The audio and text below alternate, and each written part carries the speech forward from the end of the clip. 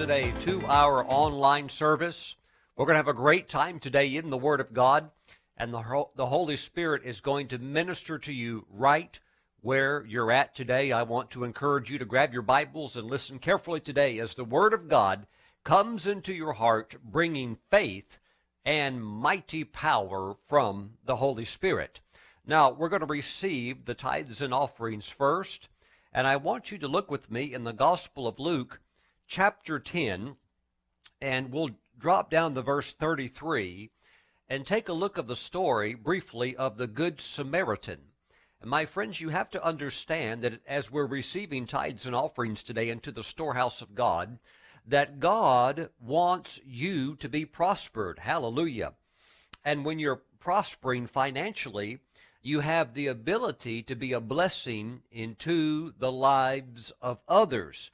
But if you are restricted financially, if you have no overflow, then you will be greatly limited in the ability to do good and the ability to help others who at times you will cross paths who are in need. Now, verse 33 says,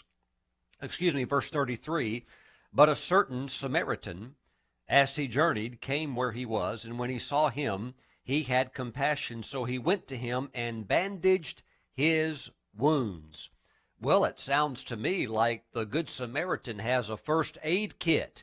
If he's going to bandage the wounds of the man who has been robbed and beaten and bruised and who has cuts and lacerations, he is able to pull out a first aid kit and render aid. Well, you have to go out and buy these things. You know, this is not something that's, like just normal that most people carry around. This is a first aid kit that he has. So you have to be empowered to be able to go out and buy these types of things. I'm not just talking about a little tube of Neosporin. I mean, this guy's got bandages and all kinds of things to help. And then it says, pouring on oil and wine. So he had some further medical supplies. And then it says, and he set him on his own animal. Oh my goodness, the Good Samaritan, he had his own ambulance. Praise God. Well, he called the ambulance, we could say. Or he offered his own vehicle, his own means of transportation as a tool to help in the recovery of this injured person. And you and I both know it cost a lot of money to dial for that ambulance. And some people, they're just about dead, but they don't want to call the ambulance because after they get you to the hospital, and even if you make it back home, guess what's going to show up in the mail? A bill from the ambulance, and somebody has to pay the ambulance. They don't do that for free. Praise the Lord. Well, he is able to cover that, and you need to be financially empowered to help people. Praise God, because you will run across those who God divinely has you there at the right time, at the right place to be a blessing. Praise the Lord. Pouring on oil and wine, and set him on his own animal, brought him to an inn, and took care of him. Brought him to an inn, took him to the hospital so that he could get the necessary treatment.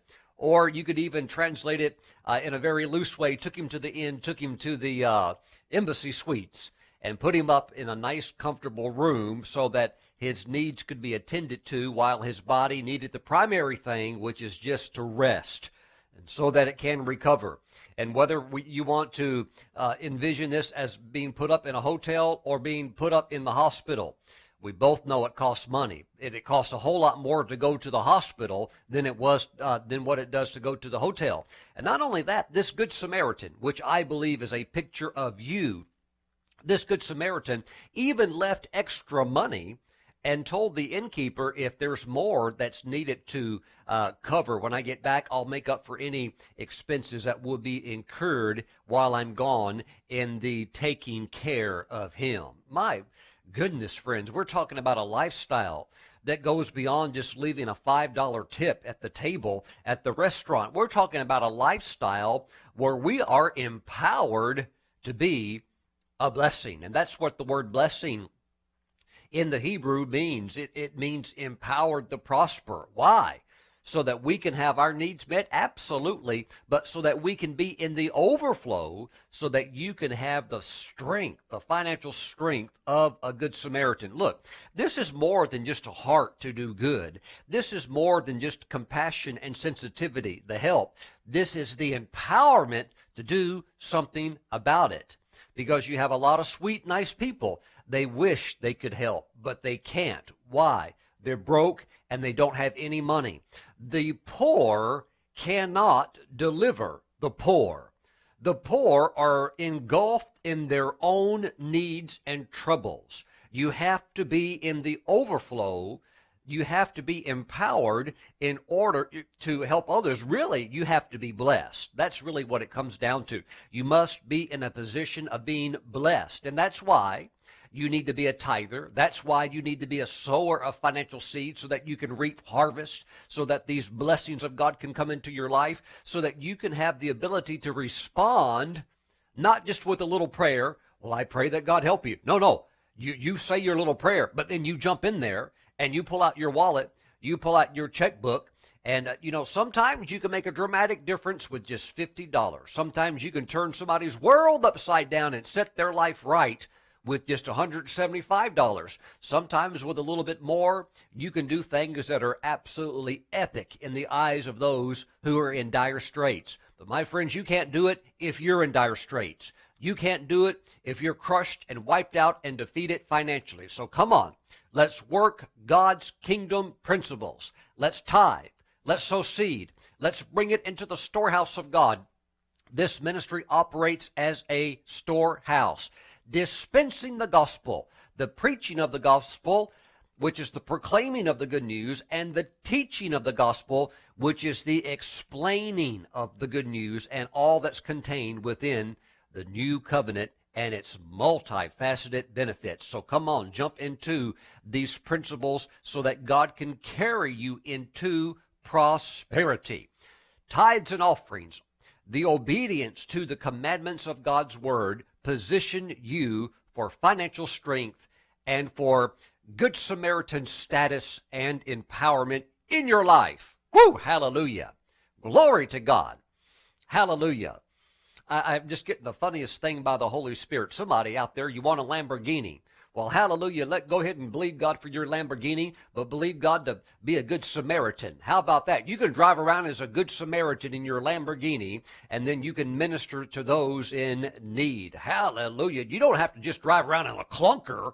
Well, Pastor Stephen, the only people that are sweet or nice are the ones that drive around in clunkers. Look, most people that are driving the clunker, they don't really have the ability to jump somebody else's battery. They're needing somebody to jump their battery that just died. How many people in the parking lot need a battery jumped on a new Mercedes-Benz? No, it's usually the person with the battery that hasn't been replaced for 25 years. My friends, the Good Samaritans are the ones that are empowered. Glory to God. Let God take you into a place of empowerment by operating on his kingdom principles. You're going to have a lot of fun. I'm telling you, you're going to have a lot of fun as a Good Samaritan. Woo! Hallelujah. Driving around with your own vehicle. This guy had his own animal, his own vehicle, had his own ambulance on call. Glory to God. You are blessed. You'll be able to make that call. Why? Because you can pay for it. Woo! Hallelujah. God wants you. Come on, think about it for a moment. As you're getting your tithes and offerings ready, think about the lifestyle of the Good Samaritan, being empowered to help people. Oh, it feels good.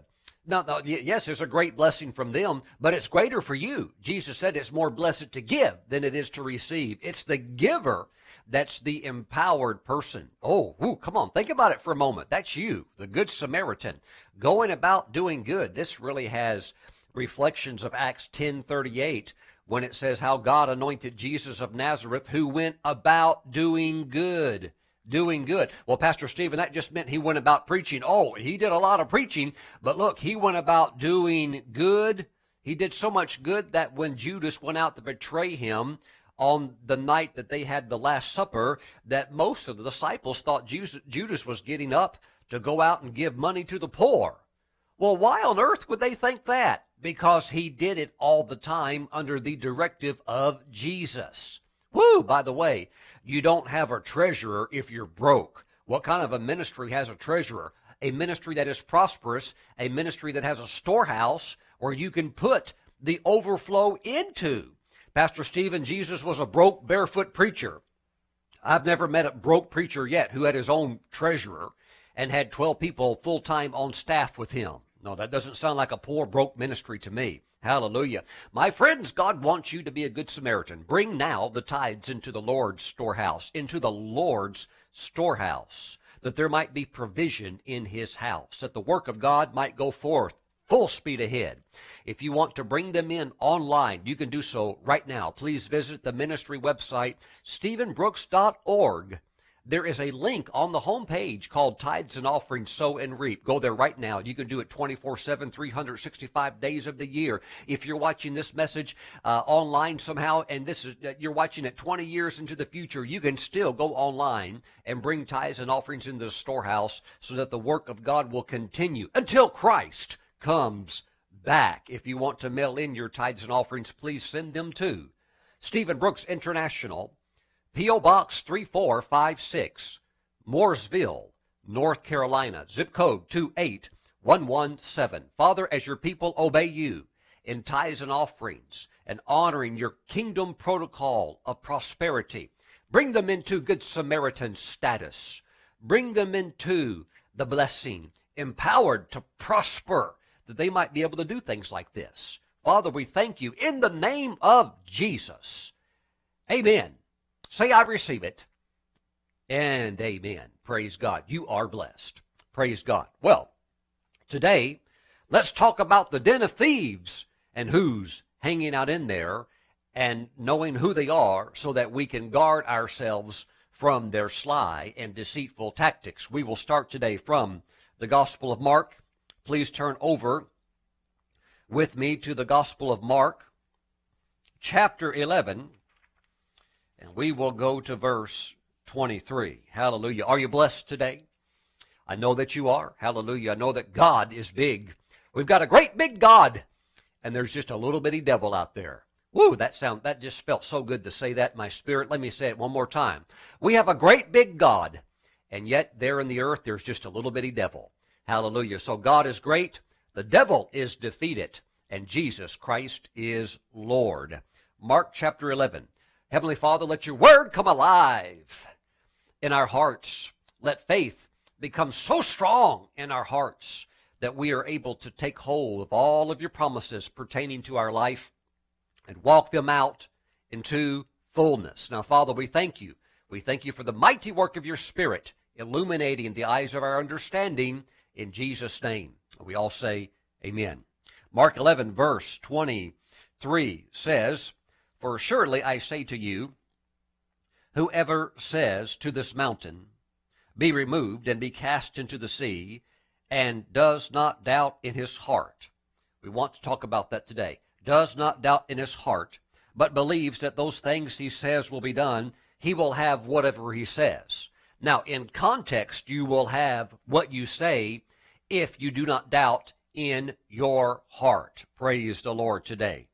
Glory to God. We want to deal with these thieves of doubt and unbelief, which in many ways have stolen from God's very own holy, sanctified people, have even robbed from the people of God. You know, nobody likes to get something stolen from. If you've ever been robbed of something, that reality of realizing, wait a minute, it's gone.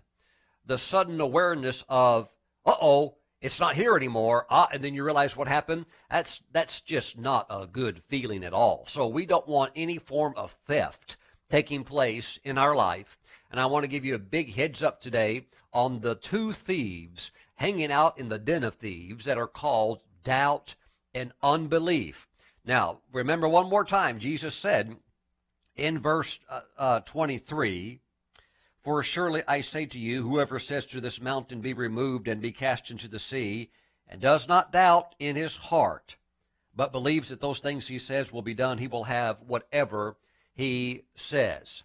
So the center portion of this very powerful scripture revolves around keeping doubt out of our heart. If doubt gets into your heart, it will begin to separate you from the strength of the Word. The word doubt in the Greek and the word unbelief in the Greek. Now, the New Testament was originally written in the Greek language. Those two words are different. They're very similar, but they're still two different Greek words, doubt and unbelief. The word doubt in the Greek has as its core meaning the ability to separate, to begin to drift away from something.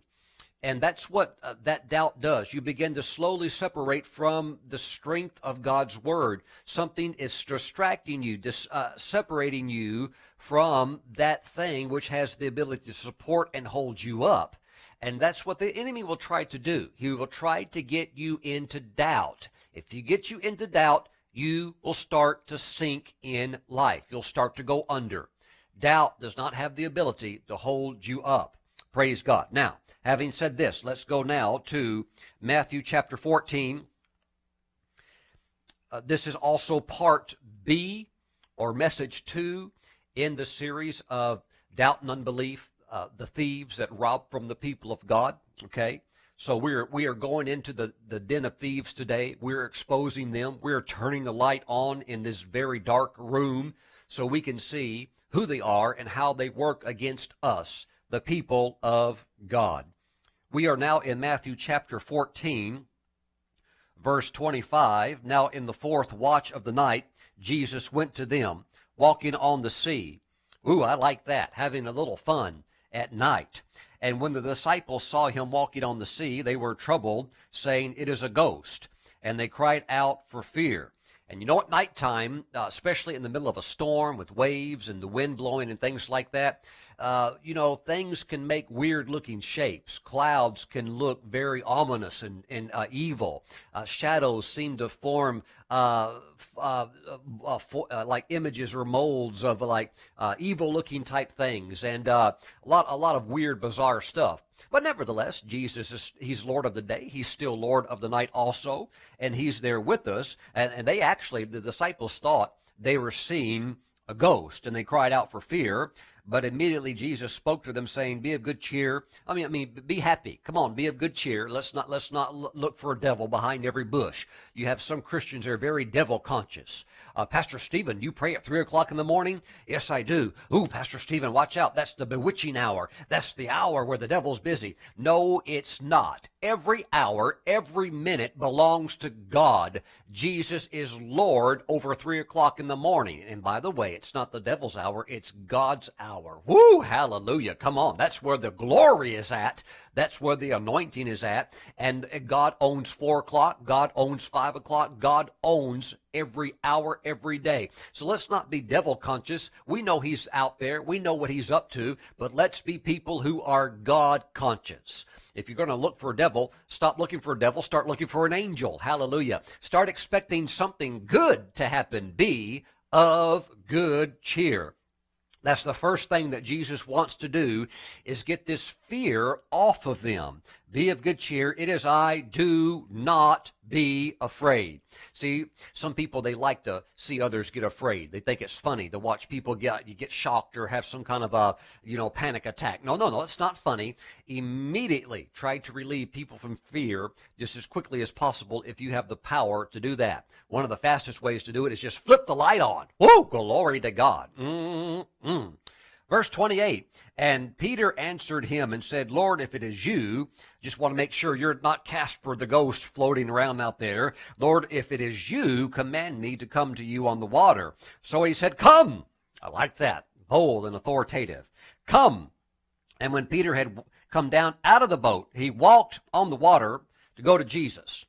Let's talk about that for a moment. He walked on the water. He actually did it.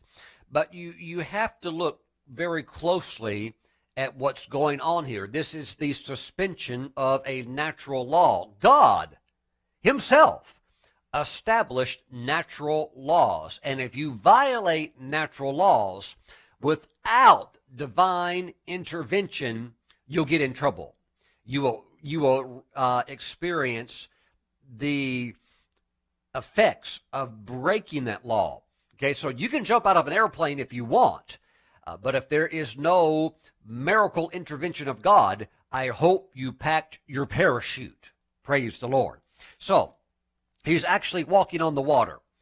But you and I both know that water, which is H2O, you have the components of hydrogen and oxygen, that is not able to support human weight. So really, if we want to be technical, and I think we need to be for a moment, what is actually supporting Peter? Because you can't walk on water unless there's a miracle. So what is holding Peter up? The word come. Do you see that? The word of God is holding him up. And as long as he believes that word, as long as he keeps his focus on Jesus, and when I say focus on Jesus, focus on what Jesus said, okay? Because he and his word are one.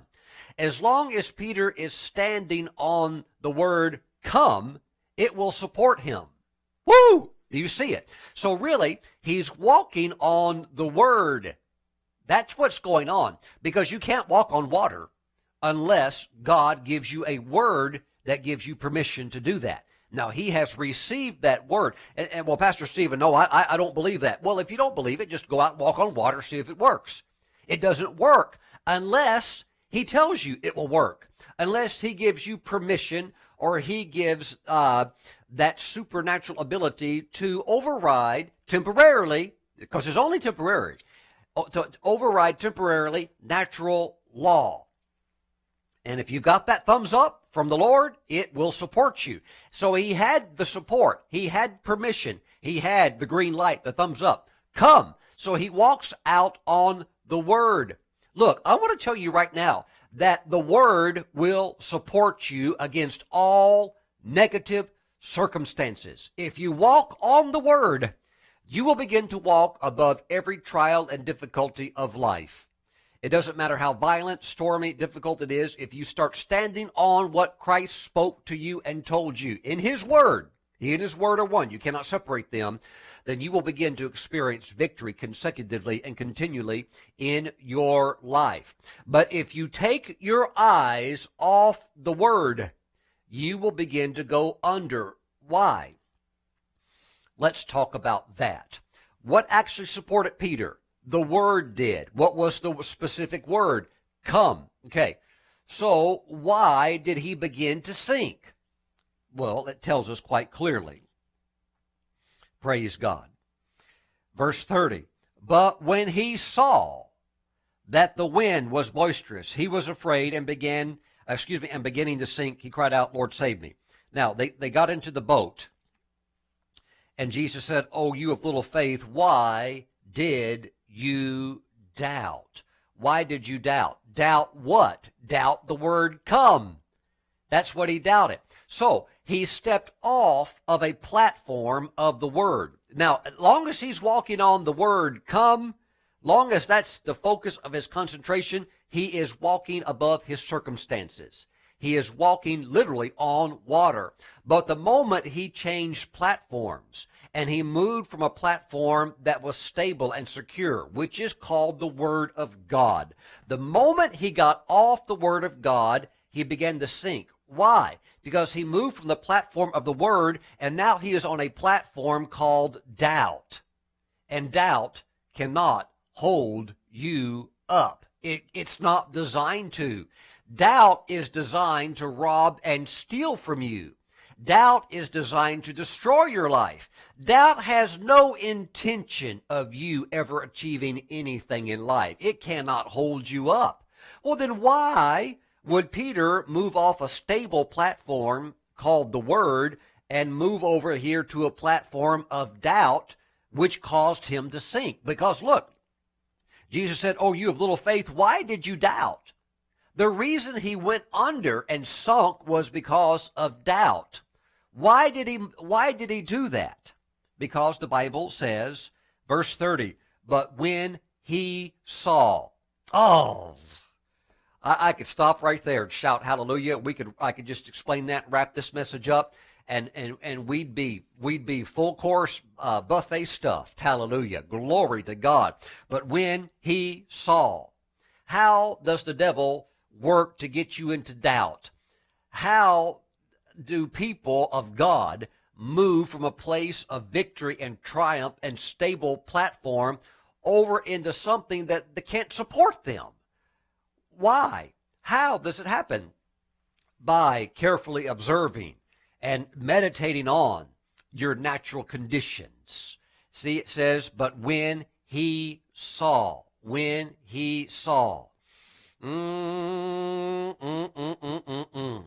if you focus on what you see, what you feel, and all, you get into this sensory realm, you begin to think, yeah, you know what, I'm just not feeling good. Maybe I'm not healed after all. And you begin to just meditate on what the doctor said over and over and over and over again. Look, we are aware in life when we have storms. Peter is a professional fisherman. He's not acting like there's not a storm. Okay, we know there's a storm, but we're not focusing on the storm. We're not focusing on the trial. We're not focusing on our circumstances. Yes, we're aware of them. We're not acting foolish. We're not acting like the medical report's not there. We're not acting like the bills aren't real. I mean, they do need to get paid. But we're not acting like this stuff is not here and we're off in la-la land somewhere. But what I'm saying is that while we are aware of this, we do not make that our focus. Well, Pastor Stephen, what do we make our focus? We make our focus on what will support us and hold us up and give us victory, which is the Word. In Peter's case, it was the word come. And as long as he's walking on that water and he's thinking, he told me to come. His word will hold me. He told me to come. His word will hold me. He said, come. He gave me permission. I have a legal right to do this. As long as you're walking on the word, it will uphold you. It doesn't matter what is going on in your life. You'll just stay above water. You'll stay above water. You'll stay above water. It doesn't matter if the Titanic sinks. You will stay above water if you walk on the word. If you walk on the word, you will walk on the water. If you walk on the word, you will walk above your circumstances and they will not drown you. Woo, hallelujah. Does it take a lot of work to do it? Does it take a lot of focus to do it? Yes, because all of these circumstances scream. They holler. Look, storms are loud. They make a lot of noise. And they say, look at me. Take your focus off of Christ. Take your focus off what he said and look at how big and bad I am. Ooh, look at how nasty I am. Look at how hard and difficult I am to overcome. Come over here and look at me. And that's what got Peter when he saw. The moment he started looking at all of this other stuff, doubt got him. Doubt got him. And what did doubt do? It stole from Peter a miracle testimony. I know he had some testimony. He did walk on the water. But it's not a full miracle. It's not complete in the sense that, hey, okay, so you got out of the boat and you took 5 steps? That's awesome. That is pretty cool. But you didn't go all the way out there to where he was at. And not only that, you're supposed to come back. You're supposed to come back. You're supposed to be able to stand up in church and give your full testimony. You're supposed to email me at contact@stephenbrooks.org and say, Pastor Stephen, I got the full testimony. I don't just have a half-baked potato. No, it's baked all the way through, and it's an awesome story. You've got to hear this. Hallelujah. Have you ever heard somebody stand up in church and give a testimony and you're still waiting for the punchline? They keep talking about the great trial, the great negativity, and you're waiting for the kicker and it never comes. And then they say, praise God, and they sit down and you're like, no, hold on a minute. Is it just me or was that like, that wasn't a testimony. That was like a gripe report. That was like the grunge report. That was like bad news that we couldn't turn it around. And you're like, why stand up even say that? Right. So look, this is what I'm trying to say. Peter walked on the water some, but it's not God's best. And the devil knows that you can have some faith, but he doesn't want you to come in the full faith. Notice, Jesus said, oh, you have little faith. Excuse me. What is little faith? Little faith, half-baked results. Little faith, you had some results, but you didn't knock it out of the park. You hit a home run in the game, but you still lost the game. You threw an awesome touchdown pass. They caught it. Wow, it was a great play. but you still lost the game. You had an epic moment. It was really cool. But all in all, you won a battle, but you lost the war. Okay? Little faith, excuse me, is little results. It's little results. Why do we have little results? Doubt, taking our eyes off the word. If you get over on doubt, doubt cannot support you. And doubt will rob from you. And doubt will steal from you and will take from you the full miracle, the greater glory that God wants you to come into. Glory to God. Hallelujah. Glory to God. Look at this very, very quickly in the Gospel of John, chapter 10. I think many of you could probably quote this verse by heart, John 10 and verse 10. The thief does not come. Now, this is Jesus talking. The thief does not come except to steal and to kill and to destroy. I have come that they may have life and that they may have it more abundantly. Now, this is a reference, the thief is a reference to Satan, the devil. And Satan comes to steal and to kill and to destroy. Anything that kills and steals and destroys is satanic. Okay? So doubt, stealing from you, robbing even from the people of God, reveals that doubt is satanic in its origin. Therefore, doubt is not your friend. Doubt, hear me today, is a thief. Therefore, doubt is your enemy. Anybody that's trying to steal from you and rip you off is not your friend. Now, there might be a few people that are a little bit slow. Okay, now I know most of you are going to get this. Okay, but I'm speaking to a wide audience. And just in case, there's a few people. Well, maybe it's taking the elevator a little longer to get to the top. I want you to know that anything that's trying to rip you off and steal from you, that is not your friend. Even if they talk nice to you, that is not the kind of person that you want in your life. Well, Pastor Stephen, a little doubt, there's nothing wrong with that. Doubt will rob from you. Doubt will rip you off from the greater blessings and the greater glory that God wants you to experience. It is your enemy. Do not listen to it. Do not yield to it. Do not accommodate or give in to doubt. You can't afford to do it. It will take from you what rightfully belongs to you. Glory to God. Look, if it can rip off Peter, I mean, Peter's not just in the 12. I mean, these are the closest men on the planet to Jesus. He's not just in the 12. He's in the inner circle of the 3, and he leads the 3. And if doubt can rip off the rock, the great apostle, you better watch out. It'll try to get in there and work with you too. Keep your eyes on the word. You'll never sink. You'll stay up top. It doesn't matter what's going on in the government. It doesn't matter what's going on in the nation. It doesn't matter if there's recession. It doesn't matter what's going on. If you will walk on the word, you'll walk on the water. If you will walk on the word, it will support you through anything, and you'll stay on top. But we see here in John 10:10 that doubt is satanic. And doubt is your enemy. It is your adversary, and you need to resist it. Why? Because it's trying to rob and steal from you. That's what a thief does. And so we know that this is not a friend. Praise God. Hallelujah. Now, I want you to notice something as I'm going to continue to talk about doubt and unbelief, and they're trying to steal from you. But I want you to notice something as a student of the Word, as a person who wants to move in miracle power, who wants to operate in the gifts of the Spirit, who wants to flow in the anointing of the power of God. I want you to notice something very interesting here. In the Gospel of Matthew, where we were just at, looking at the story of Peter walking on the water and moving into really what is a miraculous realm. You have to understand that to get into the power gifts, what are the power gifts? Special faith, gifts of healings, working of miracles. That's 1 Corinthians chapter 12 for your reference.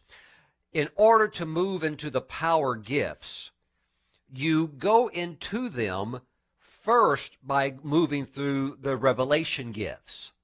The revelation gifts reveal something. The power gifts do something. Working of miracles does something, like walking on water. Well, Pastor Stephen, I'd really like to come into that. Okay, how do you come into power gifts? How do you come into working of miracles and these things that are like, see, you have to remember, working of miracles, these are the things that are just like the shockers. These are the things that can't be faked. These are the things that leave people in a sense of like speechlessness, where they're like, I don't know what to say about that. See, that's the element of the awe of God. The element of awe is the element of I can't really wrap my brain around that one. I don't know what to do about that one. My atheistic ideas have no explanation for that. Okay, so that's the working of miracles is wonderful for unbelievers because it really, really gives them something to chew on. How do we come into greater manifestations of the power gifts? You come into them through the revelation gifts. What are the revelation gifts? They are the three gifts that reveal something. Word of wisdom. Ooh, so rich and good. If there's any one gift you want manifested, it is the word of wisdom. It's phenomenal. Okay, word of wisdom, word of knowledge, discerning of spirits. All three of them reveal something. Okay, so how did Peter end up out there walking on the water? How did he end up in the middle of operating in working of miracles? He got out there through the word of wisdom. When Jesus said, come, that's more than just an invitation. That is the manifestation of the word of wisdom. Look, all 9 gifts are miraculous and supernatural in their origin and in their function. When Jesus said, come, that is an invitation brought forth through word of wisdom. In other words, the word of wisdom. You can get out here and you can do this. Now, if there is no word of wisdom, if there is no word come, and you step out of that boat, you will be subjected to natural law. And in this case, you'll sink. Praise the Lord. But if there is the word by the Spirit of God spoken forth by the Lord saying, come, then you have permission to go out there and do that. And so oftentimes, so many times in the Word of God, when you see somebody operating in working of miracles, you have to understand they got into that gift through somehow, usually one of the revelation gifts. It was revealed to Peter, you can do this. How was it revealed? Through the word of wisdom, spoken by who? Jesus. Saying what? Saying, come. It is a supernatural word of wisdom. And you get that word, you can go for it. And Peter got the word, and he went for it, and he could have had the full manifestation of going all the way out there and all the way back. Well, Pastor Stephen, I don't know. Maybe it just wasn't Jesus' will. Maybe Jesus just wanted to make fun of Peter so that he would be humbled and let him sink. No. God wanted him to go all the way out and then walk all the way back with Jesus into the boat. This was never supposed to be a sinking experience. This was supposed to be a triumphant act. But even in the middle of the manifestation of the working of miracles, even in the middle of the manifestation of the power gifts operating now in Peter's life, he begins to get his eyes off the word come, off the word of God, and he begins to observe all of his circumstances. It pulled him out of the spirit. It pulled him into the natural. It moved him over now into a place of doubt. Doubt will never, ever support you. Why would you want to go over into a place of doubt? Glory to God. If you're not careful, doubt will just steal from you over and over and over again. Shut down these thieves out of your life. They are the thieves of doubt and unbelief. Praise God. Praise God. You know, in Numbers chapter 13, it tells us that the 12 spies gave their report to the children of Israel. Joshua and Caleb, 2 of the 12, gave a very positive, faith-filled report.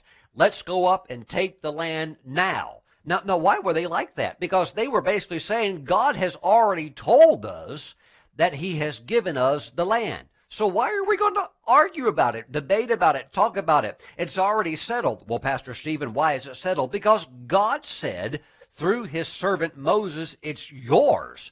Go take it. We do not need to have a conference about this. We just need to go and obey the word. Hallelujah. Well, the 10 spies out of the 12, they gave what the Bible calls an evil report. That would be Numbers chapter 13, verse 32. It says they gave an evil report. Well, what was contained in their report that was so evil? Really, it was just a report of unbelief. It was nothing but a proclamation of doubt and unbelief. Oh, yes, it is a really good land. We've been there. We've seen it with our own eyeballs, and we've even eaten and tasted of some of the fruits of the land. But, oh, no, we can never take this land. There's giants that live there. The descendants of the Anakim are there. It's just impossible. We're just like grasshoppers in their sight. We're just a bunch of nobodies. We can't do it. We can't do it. And they completely got their eyes off of the Word. Now, again, when I say off of the Word and off of God, they got their eyes off literally what God said.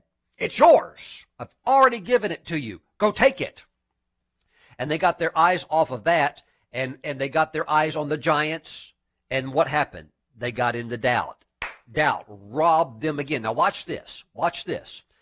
10 people that were in doubt caused 3 million people to have their inheritance stolen. A whole generation of 3 million people, exclusive of 2, Joshua and Caleb and their families. All of the others, 3 million people, were robbed by doubt and unbelief, and a whole generation could not take what rightfully belonged to them. They had it stripped, robbed, and stolen right out from beneath their nose. They could have gone that day and taken what belonged to them. How come they didn't do it? They were robbed. Do you see that doubt and unbelief robbed 3 million people? It robbed the very own people of God. The Israelites were the only certified people of God on the earth at that time. They were the only people that had covenant with God. But yet God's own people, 3 million of them, were robbed because 10 people spread a report of unbelief and doubt. And God called it an evil report. By the way, in Numbers chapter 14, it's something that's not often talked about. Those 10 spies that gave the report of unbelief and doubt, they died that day before the Lord. God did not like that. He did not like that. I think sometimes we don't talk about that. We just talk about the 10 spies gave the bad report. They did. They gave the evil report, the bad report. But sometimes we failed to mention that they dropped dead, all 10 of them, and died before the Lord. He was not happy. Why? Because they gave permission for doubt to rip off the entire Israelite family of God, all of them, stolen and robbed from by doubt. Incredible, absolutely incredible. Look, you can be full of faith. You can listen to me preach these messages. But if you run in an environment where you hang out with people, maybe even Christians, they love God, but they're clueless about divine healing, don't believe in it. They're clueless about the baptism and the Holy Spirit and speaking in tongues. They think it's nuts. They don't believe in it. Even if they love Jesus and they're saved, if you get around people like that, that have no knowledge of their covenant rights, and you get around them and start talking to them, look, the next thing you know, they're trying to talk you out of it. They'll say things to you. You know what? You don't look too good. Are you sure that this is going to work? And they'll try to get you over it in unbelief. They'll try to get you to doubt the promises of God because they don't know the promises of God. They have no interest in it. They're saved. They're going to heaven, but that's all they know. They have no knowledge of their covenant rights. If you hang out with people like that, you have to be very, very careful because they will talk you out of your blessing. And they'll get you over in the doubt. What happens if you get into doubt? You'll be robbed of what rightfully belongs to you. And I'll tell you what, if you hang out with people like that, serves you right. Serves you right. Well, Pastor Stephen, that's where all about, this is the church I go to because this is where my grandmother went to, and my great-grandmother, she sat in that pew right over there. And I just need to go here because these are my people. People of unbelief. I'm not saying they're not saved, but these are people that just revel in doubt, revel in self-pity, revel in why God just, doesn't do it. And they got all these weird theologies. The theology of, well, Pastor Stephen, you just never know what God might do. I mean, some people maybe he just chooses to heal them, and other people, maybe it's just his will for them to die and come on home. If you hang out with the doubters, you will be finding yourself also being a do-withouter, okay? Because doubt is a thief. Doubt is a thief. Doubt will rob you. It doesn't matter if you're a believer. It will rob you if you get into doubt. It will steal from you and take from you. Woo! Be very, very careful who you run with. If you're hanging out with chickens, you cannot soar like an eagle. Praise God. I'm telling you, doubt's deadly. Doubt's deadly. If you're in some dead, dry church that doesn't believe in miracles, that doesn't believe in the power of God, what are you doing there? Well, Pastor Stephen, this is where I belong. I've gone here for the last 50 years. I feel comfortable here. Well, I hope you feel comfortable while you get stolen from, because as far as I'm concerned, there's nothing comfortable about getting ripped off. I don't like it. I don't have time for religious tradition. If it doesn't work, I am not playing around with it. I don't have time for religious fuddly-duddly stuff. It doesn't work. Praise God. Matter of fact, it makes me righteously angry. I sat in a dead denomination for over 20 years of my life, getting plundered by the enemy. Was I saved? Yes. Did I love Jesus? Yes. I went to church Sunday morning, Sunday night, Wednesday night, led song leading, did all kinds of things, on fire for God, and was just ripped off by the devil left and right. Why? I had no clue that unbelief and doubt were enemies. We actually thought they were buddies. We just thought that we probably had pews reserved for doubt and unbelief. Why? Because the church was loaded with it. We doubted everything. We just doubt all kinds of stuff. We even had doctrines that were conformed for doubt and unbelief. One of the biggest ones would revolve around what I would call the sovereignty of God. Well, Pastor Stephen, God's just going to do what he's going to do because God's sovereign. And it doesn't matter what we do, he's going to do what he wants to do. The doctrine of sovereignty is a doctrine that religious people invent and create to excuse themselves from responsibility of why they did not believe the word. Woo! Hallelujah. I feel some pushback on that in the spirit. Woo, but I like it. It's true. Well, Pastor Stephen, God's just going to do what he wants to do. It doesn't matter what we do. He's going to do what he wants to do because he's God and he's sovereign. No, we have free choice. We have free will. We have responsibility. We will answer before the Lord for the way we chose to live our lives. And if you choose to let doubt come in, you chose that. That was not God's will for your life. It was not Jesus' will for Peter to sink. Praise God. God does not have failure and defeat in his game plan for your life. It's not like over here he's got a game plan for Stephen Brooks. Victory, yes. Winning, yes. Triumph, yes. Victory, yes. That's for Pastor Stephen. Now here's God's game plan for you. Losing, yes. Sickness, yes. Let's put some of this more on them. Tragedy and horrible experiences. Yes. That's somehow in your life because God's sovereign. No, my friends, you have to understand that you must choose this day whom you will serve. Are you going to serve God? Are you going to serve the devil in the sense where you just let him run haywire in your life? Let him run loose in your life? No. Get the thieves out of your life. Get doubt and unbelief out of your life. Hallelujah. Now, we need to talk about this. Within the kingdom of darkness, within Satan's elite forces that are a unit that is designed to deal with those who are actively, aggressively going after the blessings of God. Within the kingdom of darkness, there is a group that specifically targets those who are endeavoring to hold to the Word of God. There is a group, same group, that really is assigned to those who, watch out, just might break free. The enemy has a group that's a very dangerous group, and I need to tell you about them so you know how to deal with them, because they're all tied in to doubt and unbelief.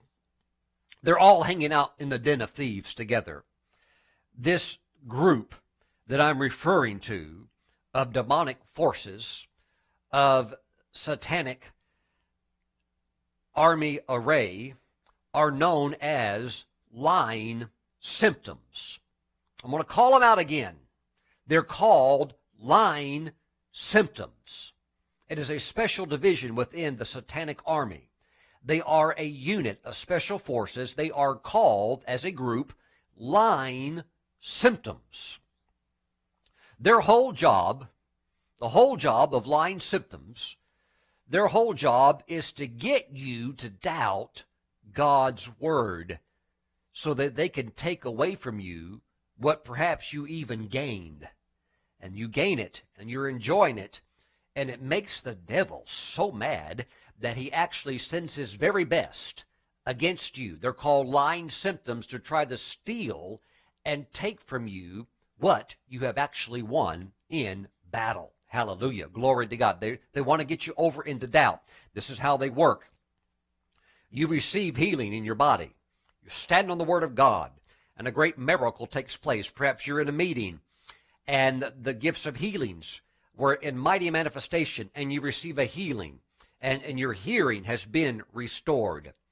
Well, you might go 3 or 4 months with perfect hearing, and then you wake up one morning, and you notice that your hearing has had a considerable loss. What's going on? You're being attacked. You're being bombarded by lying symptoms. What are they trying to get you to do? They're trying to get you to think. They're trying to get you to think along a line of doubt. Was I really healed? Did God really heal me? Well, if he did, why is it starting to go away? Why am I losing my hearing? What's going on here? Those are lying symptoms that are trying to take from you something that you genuinely won, that was given to you. Praise God. You must learn to resist lying symptoms. They're going to try to get you into doubt. Resist, resist, resist lying symptoms. I ministered once in Albuquerque, New Mexico. And while ministering in this particular church, I prayed over a man who had scoliosis of the spine for 44 years. Severe curvature in the spine. Pain every day in his body for 44 years. I prayed for him. The gifts of healings was moving very, very strong in my life, and he was absolutely, look, that's why gifts of healings is plural, because there are certain diseases I've got an anointing for. I have a gift for scoliosis. I've had crazy miracles and healings take place with the most awful cases of scoliosis, car accidents where people's spines and they are destroyed, tremendous back problems. For some reason, when those people stand before me, it's just as easy to get them healed. I just have I have a special gift of faith for that, and it's very, very easy. Just as easy for me to pray for them and get them healed as it is to take a drink of water. That was easy. It's just so easy for me to get people healed of back problems, even severe back problems. It's a gift God has given me. So that's why gifts of healings is plural, okay? So I know certain ones I've got. I'll tackle anything, but I know some of them I'm like, I've got this. And when it comes to backs, I've got that gift. Praise God. So this guy, 44 years, scoliosis of the spine, healed instantly, right on the spot. All pain gone, all symptoms of scoliosis just obliterated from his body completely, right there with one prayer. And he was ecstatic. He even told me that the next day he went home and he moved a very large television. This is when we didn't have these thin screen TVs. He moved this very large television from one room to another just as a validation that he is doing something that he never, ever could have done before. And I tell you what, he was ecstatic about it. But he told me, He said 6 months went by without any pain, perfect back, loving life, living life, doing things he could never do before. And he woke up one morning in bed, and his whole back locked up, and every symptom rushed back on him. Every pain, every foul symptom of scoliosis rushed into his body. Now, this is what many people would do.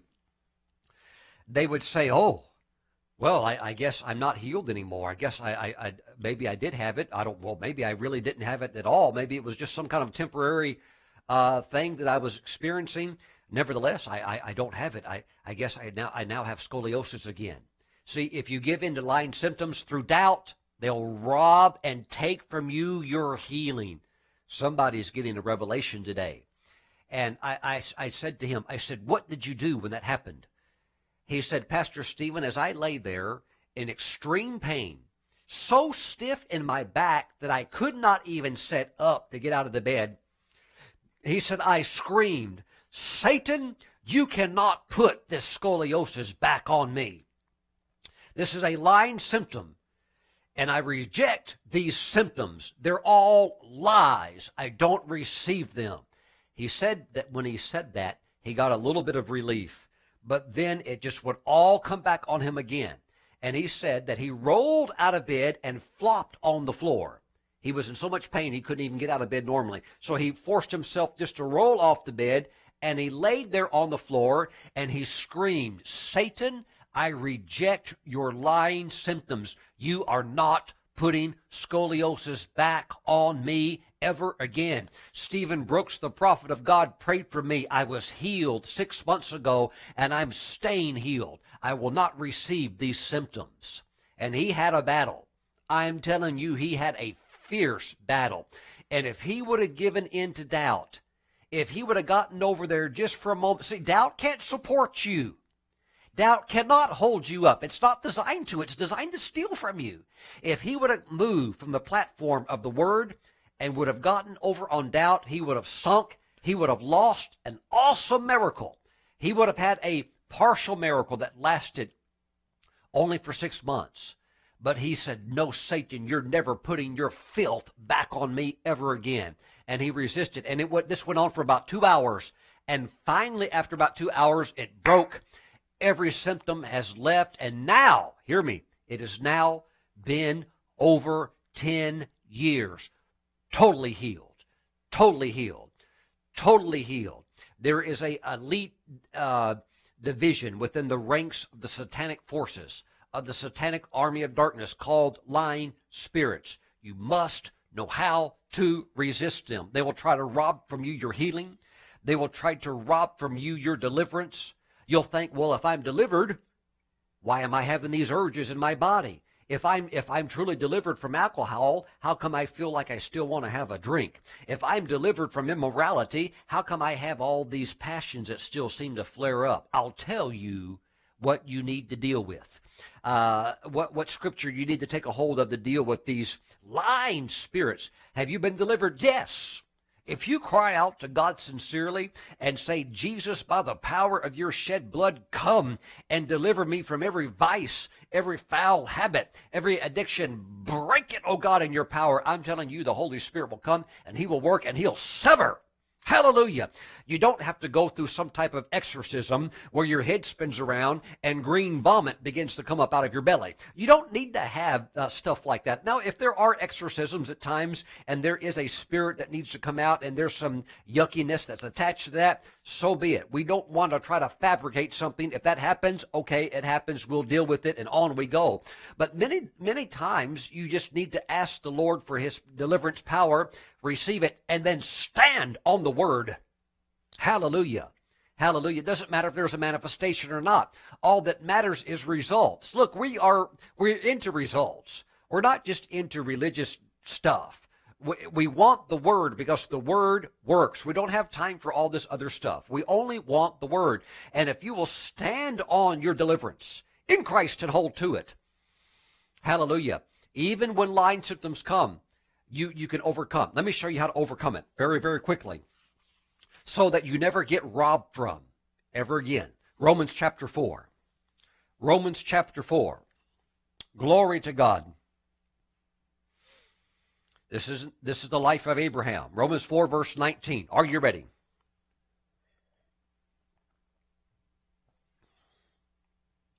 And not being weak in faith, he did not consider his own body.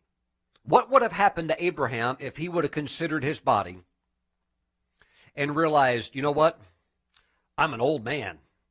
How in the world can I ever have a child with my wife? She's an old woman. What if he would have considered his body? He would have gotten over in the doubt. What happens when you get in the doubt? You sink. See, some of you, bless your hearts, I know you have financial struggles, but you're over there, all you do is consider your bills. Consider the fact that you don't have enough money. You consider your bills. You consider them all day long, and you never consider that you have a Jehovah Jireh in your life. You never consider that the Lord God is your shepherd and you shall not want. And even though God wants to be your Jehovah Jireh, although he wants to be your shepherd, he cannot, because you're over here in doubt and all you're doing is considering your circumstances. And what happens when you get in the doubt? You sink. And it's no fun. It's no fun being submerged in doubt and unbelief. Why? Because you're losing. You're losing. Now, it says that he did not consider his own body. Some of you, you're giving too much consideration to your circumstances. And oftentimes, these are circumstances in your own body. Well, Pastor Stephen, if you prayed over me for me to be delivered from cigarettes and nicotine, why do I still have these urges that rise up in my body? Maybe I'm not delivered after all. You're considering the urges in your body. You're considering the way you feel. Remember, Peter, when he began to see the wind and the waves, when he began to see, when you began to feel, all this stuff is sensory realm. All this stuff is stuff that's associated with the physical realm of man. If you begin to consider your own body, you'll begin to doubt God's deliverance. You'll begin to doubt that God has actually healed you.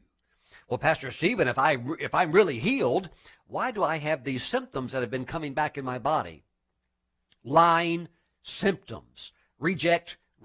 Hit the reject button on lying symptoms. Do not receive them. If you start to consider them and make room for them, you will get into doubt, and then they will be able to take your healing, your blessing, your miracle, your testimony, and then not only will they take it, they'll put back on you what you were originally bound with in the first place. You don't want to mess with these guys.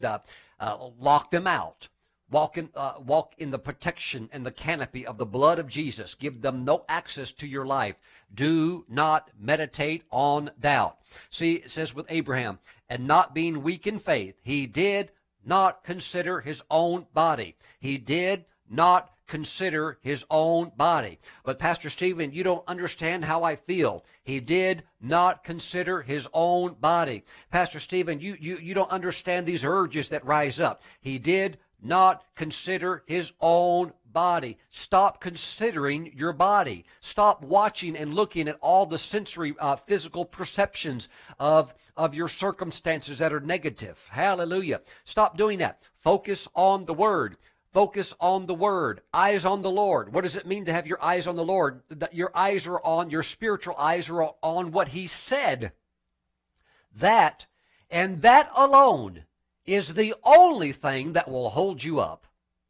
Glory to God. And you know what? It's all you need. It's all you need. Glory to God. Come on. Take those wandering eyes off doubt and unbelief. Come on. Move them over here. 2020. Right on the Word of God. Right on Jesus. Right on Matthew, Mark, Luke, and John. Hallelujah. Right on Acts and Romans. And through the whole good book. Hallelujah. It's the good book. You got plenty of material to walk on. Come on, get over here. Get over here now. And you'll start walking above every circumstance in life. Praise God. Praise God. Praise God. Hallelujah. Praise God. You know that Abraham knew.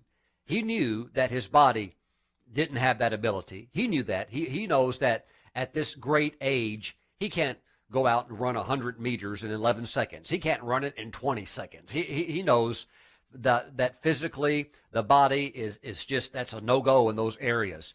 But he's not considering that. Well, then what is he considering? He's considering the promise. You're going to have a child. You and your wife are going to have a child. Woo, a miracle child. And that's all he's focusing on. What is he focusing on? The Word. The Word. The Word. Get your eyes back on the Word. Woo! Hallelujah. Come on, this is the year that you bloom. This is the year that you blossom. This is the year that you run with the Lord. This is the year of the oil and your steps being bathed with cream. Come on, eyes back on the Lord. Glory, glory, glory. Be free right now from every lying symptom. Be free in the name of the Lord Jesus Christ. Hallelujah. The power of God setting you free, working in your body. Now I command every lying symptom to cease and desist in your life. Loose the people of God in the name of Jesus. Hallelujah. Hallelujah. Now, my friends, you talk to the devil. You talk to these lying symptoms and you say, no, you don't. No, you don't. You are not coming back on me. You have no access into my life. You talk to them. Talk to them and say, no, you don't. Get out. Talk to them. Hallelujah. Talk to them. Praise God. Glory to God. And talk to your body and say, no, body. No, I consider myself dead to these things. Hallelujah. Consider myself dead to it. And your body says, I'm in pain. I'm dead to it. Glory to God. Eyes on the Word.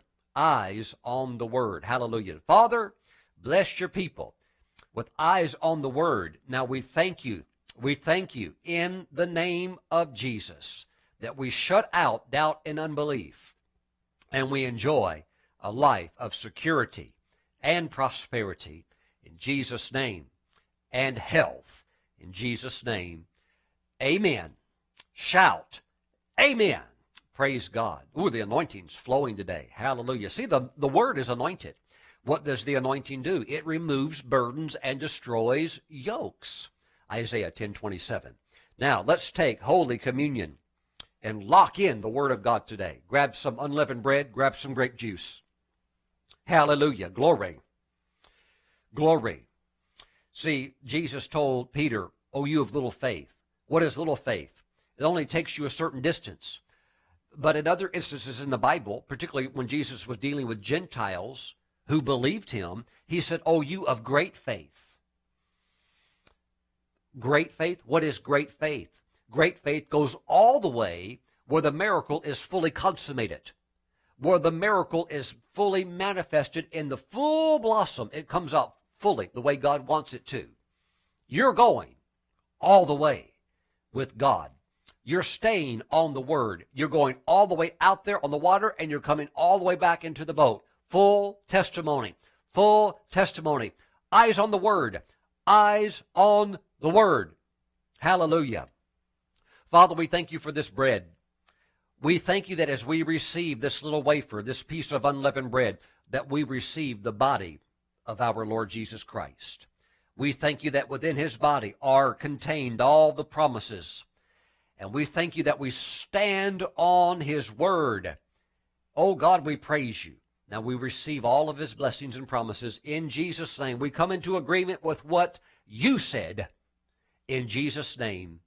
Amen. Amen. Let's receive the body of Christ.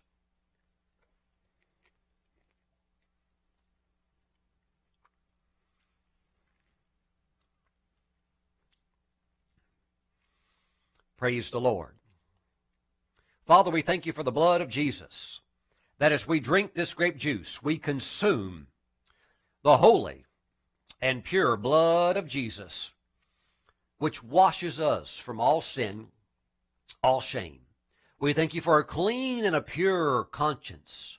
We thank you that our sins and iniquities you remember no more. They're gone. We thank you. Father, since you don't remember them, we're not going to remember them either. Woo! Hallelujah. So, Father, as we receive the blood of Jesus, we thank you that our eyes are on what you said. And it's not open to other options. We're only open to what you said. We take no consideration for doubt and unbelief. We thank you for the blood. We thank you for full manifestation of every promise and the beauty and the glory that it brings to you in Jesus' name. Amen. Let us drink the blood of Jesus Christ.